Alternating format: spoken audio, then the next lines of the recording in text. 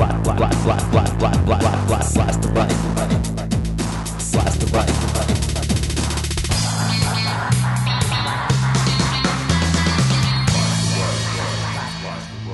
Greetings, this is podcast number 74 of Blast the Right. I'm Jack Clark from TheRationalRadical.com, www.TheRationalRadical.com. This last podcast of the year will be a review of some of the worst things the right wing did in 2006. Let's get right into it. Now that Blast the Right has had a full year of podcasts, I think I fall under that mandatory rule of broadcasting which requires a year-end review. Far be it from me to challenge authority and break the unwritten rules, huh? So I went ahead and gave some thought about what a Blast the Right year-end review should be. Which of the right-wing obscenities I told you about during the year should be included. Here's how I put together my list. You know I often say that right-wing policies inevitably cause increased human misery, suffering, pain, and death. I don't think I've ever explained exactly what the components of that phrase mean to me. Misery and suffering I associate with the increased poverty and general economic deprivation produced by right-wing economic measures. Pain and death refers to the actual physical pain and dying that is caused both by poverty and, more directly, by right-wing policies that lead to war and that fail to protect against environmental hazards and fatal diseases. Now, it's hard to quantify evil, saying one type of right-wing caused increase in human misery, suffering, pain, and death is worse than another type of right-wing caused increase in human misery, suffering, pain, and death. Obviously, in terms of sheer magnitude, Bush's continuing slaughterhouse in Iraq would be number one. Since on this podcast I like to give you a perspective not found on the mainstream media, I've limited my worst of 2006 list to items that were terribly underreported, if reported at all, in the mass media. I've selected 3 in each category of damage. First, we'll do the misery and suffering, economic deprivation category. Then we'll go on to the physical pain and death examples of the right wing in action. When you're at family gatherings and other festive occasions during this holiday season, and right-wing blather rears its ugly head, the following will give you a smorgasbord to choose from to throw back at the right-winger who's spouting their usual nonsense. Our first 2006 story is from Podcast 60, The Increase in Extreme Poverty in America. Regarding my sources with this year-end review, I'll be doing something a bit different. For each item, I'll tell you which podcast the material is from. You can check out the sources listed for that podcast on my data resources page. Listing sources here verbally for 6 different podcasts would take up a disproportionate amount of time. A handful of new sources I'm citing will be listed under podcast 74. With all the happy talk from the administration about our strong economy, and with the mainstream media constantly prattling on about new stock market records and low unemployment and record corporate profits, would you ever know that for millions of Americans, George Bush has irrefutably made things much, much worse? Of course you wouldn't. But the cold, hard fact is, since the day George Bush took office, an additional 5.4 million Americans have fallen into poverty. I think in an earlier podcast I may have said 6 million. Far be it from me to exaggerate the evil of the Bushians. There's quite enough with just the plain unadorned facts. The poverty rate under George Bush has increased from 11.3 to 12.6%. Nearly 37 million Americans, 37 million, now live in poverty. This increase in poverty is a national disgrace, and its being so amazingly underreported is as strong an indictment of the corporate-owned media as the growth in poverty itself is an indictment of Bush's economic policies. In 2006, the figures became available for the year before. For the first time since Bush took office, the overall poverty rate didn't increase. It stayed the same. Hardly something for the right to brag about. Hey, we didn't increase poverty this year. Give us a hand. Before any right-wingers do get tempted to make such a ludicrous, self-congratulatory statement, let's disabuse them of that notion. Because among the poor, the poverty became more extreme. Quote, the average person living in poverty actually earned $3,236 less than the poverty line, which is $19,971 for a household of four, the highest such gap ever measured by the Census Bureau. And 43% of the poor earned less than half of the poverty limit. Again, the highest such percentage ever recorded. Close quote. There's that expression, the rich get richer and the poor get poorer. Well, under right-wingers, the poor get much, much poorer, and they become more numerous as well. Of course, the Bushians aren't changing any policies to reverse these trends. They keep pushing for more of the same, tax cuts that disproportionately go to those at the top. If you keep doing what you've always done, you'll keep getting the results you've always gotten. The higher-up Bushians know this. We'll have to assume that the Bushians don't really care if the results change. Right-wingers obviously just consider increased and more extreme poverty as unavoidable collateral damage as the right achieves its goal of transferring wealth to the rich from everyone else. Let's go on to the second item on the Blast the Right Worst of 2000 list, Economic Misery and Suffering category. This would be ripping off the working poor from Podcast 25. The working poor are those who work full-time jobs but still earn below the poverty line. The working poor benefit from a provision in the tax code called the Earned Income Tax Credit. It's been around for over 30 years. What it does is provide an offset for Social Security taxes paid by low-income workers, along with an additional credit depending on how much they earn. This winds up supplementing the salaries of low-income workers. 19 million taxpayers benefit from the Earned Income Tax Credit.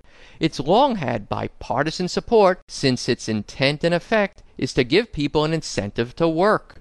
It's an amazingly effective and positive program. In one recent year, it lifted 4.4 million people out of poverty, including 2.4 million children. In fact, it lifts more children out of poverty than any other program. Lifting children out of poverty is a good thing, yes? Something the Bushians should be supporting, yes? But no, they don't, because it helps the poor. It was bad enough a few years ago when the Bush IRS imposed draconian proof of eligibility requirements to receive the Earned Income Tax Credit, far more exhaustive than imposed on any other class of taxpayers, including the wealthy. But what makes the list here is that it was reported early in 2006 that the Bush IRS has frozen the tax refunds of 1.6 million poor Americans and labeled their returns fraudulent. But it didn't tell these taxpayers this had been done. Most were claiming an Earned Income Tax Credit. Their average reported income was only $13,000. Refunds due them were $3,500. The IRS's own taxpayer advocate said this was, quote, an extraordinary violation of fundamental taxpayer rights and fairness, close quote. She added that it, quote, may also constitute a violation of due process of law, close quote. The Bush administration violating due process of law? Who would have thunk it? The most amazing thing is, also according to the IRS's own taxpayer advocate, that most of the taxpayers are entitled to the amount sought or more. The Bushians are, in effect, stealing money due the working poor. Kick the working poor while they're down. Kick 'em hard. Kick 'em over and over and over again. You're a right-winger. I guess that's what you were born to do. So you wear the vestments of ill-gotten legacy, bankrolled by CEOs, endowed by Christian destiny. You give us empty words and flags to rally around, but the rest of it don't seem to trickle down to streets of hopeless faces, mortgage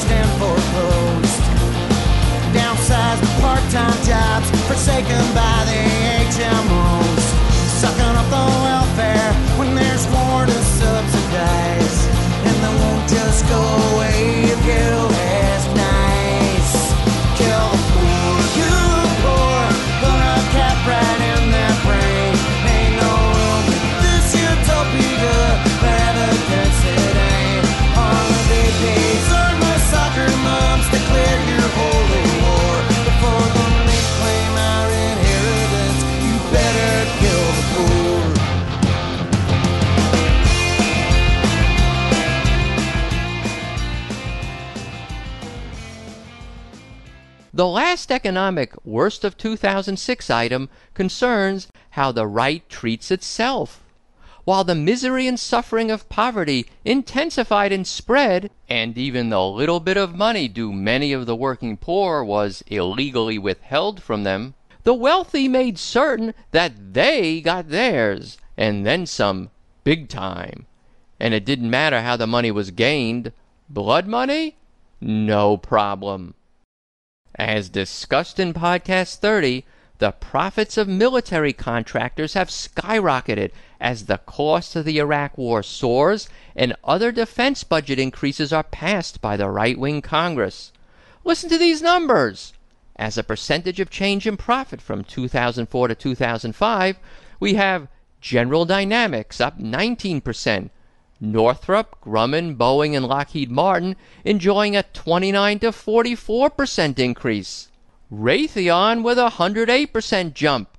And the grand winner is, guess who? Halliburton, up 292%.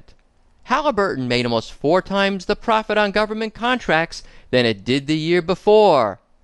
In 2006, stock prices have gone way up as well for many of these companies. As a New York Times writer put it, quote, "Look at the money machines these contractors have become as the war drags on." Close quote.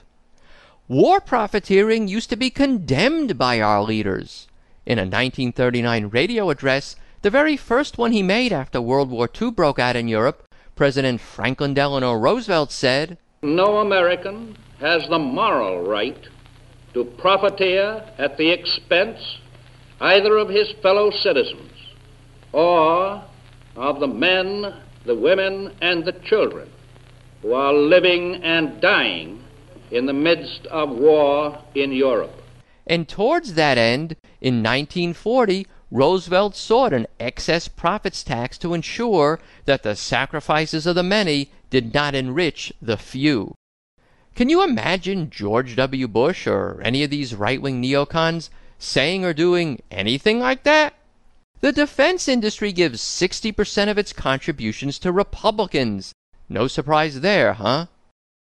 I can't help but throw in here, as I told you in podcast number 37, that George Bush's Uncle Bucky pocketed a cool $2.7 million in blood money when a company he was on the board of, and which had enjoyed rapid expansion of military contracts from the Iraq and Afghan wars, was sold. In connection with the Iraq War, some Democrats have tried to do the right thing, tried to prevent war profiteering. For example, Senator Patrick Leahy of Vermont's bill that would, quote, "prohibit profiteering and fraud relating to military action, relief, and reconstruction efforts in Iraq," close quote. This bill, of course, went nowhere in the right-wing controlled Congress. Now that Senator Leahy will be in a chairmanship position and the Democrats control Congress, this bill and other investigations of right-wing war profiteering and fraud may get some traction. Let's hope so.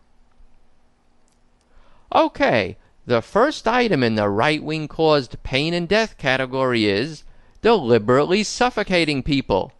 Yes. Many deaths in mining disasters are caused by the fact that rescuers don't usually reach trapped miners for an entire day or two. Such was the case in this year's Sago mining disaster, where 11 miners suffocated because rescuers couldn't reach them in time. Federal law required that miners be provided with only 1 hour of oxygen for disaster use, obviously terribly inadequate. After Sago, another fatal mining accident in Harlan County, and the highest miner's death rate in 20 years, compelled even the right-wing controlled Congress to at least give the appearance of doing something to improve mine safety. It was obvious to anyone with half a brain what one thing they had to do was increase the oxygen supply requirement. By how much? Again, a no-brainer. A West Virginia commission composed of 3 union and 3 industry reps had concluded that trapped miners needed to have available a 48-hour supply of oxygen because, as already noted here, it takes sometimes an entire day or two to reach trapped miners. Democrats in Congress readily agreed to the 48 hours, but not Republicans. They said no and only increased the required air supply from 1 hour to 2 hours. 2 hours! Totally useless. The trapped miners will, as the right-wingers certainly were aware, still suffocate and die before the rescuers can reach them. But the dishonest right-wingers can now brag to their gullible audiences that they doubled the oxygen supply. Right-wingers were obviously more concerned about boosting the profits of the coal industry, a multi-million-dollar contributor to Republican coffers, than they were concerned about really making miners safe. If they had a family member in the mines, and I'm sure they would be the first ones to jump on the bandwagon with us and say, well, we need safety. But, all they think is the dollar. That was Virginia Moore, fiancée of Terry Helms, a Sago victim. Representative George Miller, Democrat of California, who tried to force the Senate and House to provide 48 hours of oxygen, will now be chairman of the House Education and Workforce Committee. That's the committee responsible for mine safety legislation. With Miller's leadership and a Democratic majority in the House and Senate, let's hope that the right wing's 2-hour death supply of air can be transformed into a progressive, life-sustaining 48 hours of oxygen. I'm taking my country back. Son, you ain't been doing her right. Oh, I've been watching you and I don't like how you've been treating my stars and stripes. You took our jobs and sent them overseas. Now we owe billions to the red Chinese. You blew the budget and you botched Iraq. So I'm taking my country back. We had a bundle. The next item on the right-wing Pain and Death Express is cancer, which will attack almost 1 in 2 Americans. One of the ways the Federal Centers for Disease Control and Prevention addresses this tragic situation is by running a breast and cervical cancer early detection program. It helps low-income women, those who have no insurance, or who are underinsured. After offering free mammograms, Pap tests, and other such services, if cancer is found, a complementary program provides the women with treatment. So not only detection, but life-saving treatment is provided. There's a general consensus that this program saves lives and also saves money, since treating cancer early is much less expensive than treating it later on. This early detection program has suffered from underfunding, with only enough support to cover 1 in 5 eligible women. What did the right wing do? Expand the program to save lives? Bush proposed cutting funding by $1.4 million, which would eliminate 4,000 women from the program. Could it get any worse? Of course it could. Not only did Bush want to cut funding for this program, but for virtually all cancer programs. The president of the American Cancer Society marveled out loud, quote, "What's really amazing is that the president cut every cancer program. He cut the colorectal cancer program, he cut research at the National Cancer Institute, he cut literally every one of our cancer-specific programs. It's incomprehensible," close quote. Incomprehensible unless you understand the right wing. The last item on our Worst of 2000 list concerns the air we all breathe and the most deadly toxin in it. That would be soot, the minute particles that come from power plants, heavy industry, and automobile exhaust pipes. Soot lodges deep into your lungs and circulatory system. The Environmental Health Administration sets maximum allowable levels of soot. Estimates are that these limits save 15,000 people every year from death due to soot-related heart and lung diseases. Yet even so, coronary and respiratory disease caused by soot still kill tens of thousands of people in this country every year. Clearly something more needs to be done. Indeed, every 5 years the EPA must look at the standards and make revisions if the latest science warrants doing so. In 2006, the EPA's own staff overwhelmingly recommended that the annual allowable amount be reduced. But the right-wing appointed EPA administrator rejected their conclusion. A virtually unprecedented plea from independent science advisors was also ignored. This EPA failure to act will kill people. Johnny Hefner, MD, president of the American Thoracic Society, said that, quote, people develop respiratory disorders, and those with existing lung, heart, and other chronic diseases die prematurely because they are exposed to these microscopic pollutants at levels well below those set by the EPA today. Close quote. How many people? Harvard School of Public Health epidemiologist Joel Schwartz said if the Bush EPA had followed the recommendation of its own science advisors on the annual standard, 3,000 lives would be saved annually. 3,000 premature deaths would be avoided. We could avoid a September 11th level death toll by following the scientists' advice. But no, the right-wingers apparently don't care. Of more concern to them is higher industry profits. As you might expect, the majority of energy industry campaign contributions go to the GOP. Profit to the already wealthy trumps all in the right-wing credo. So there you have it. Throw people into extreme poverty, steal money to the working poor, make themselves rich with blood money? That's right-wing economics for you. And let minors suffocate, cut cancer screening programs, and let all of us breathe fatal levels of soot. That's health policy, right-wing style. What a delightful array of right-wing offerings to the American body politic in 2006. All guaranteed to accomplish what all right-wing policies accomplish: increased human misery, suffering, pain, and death.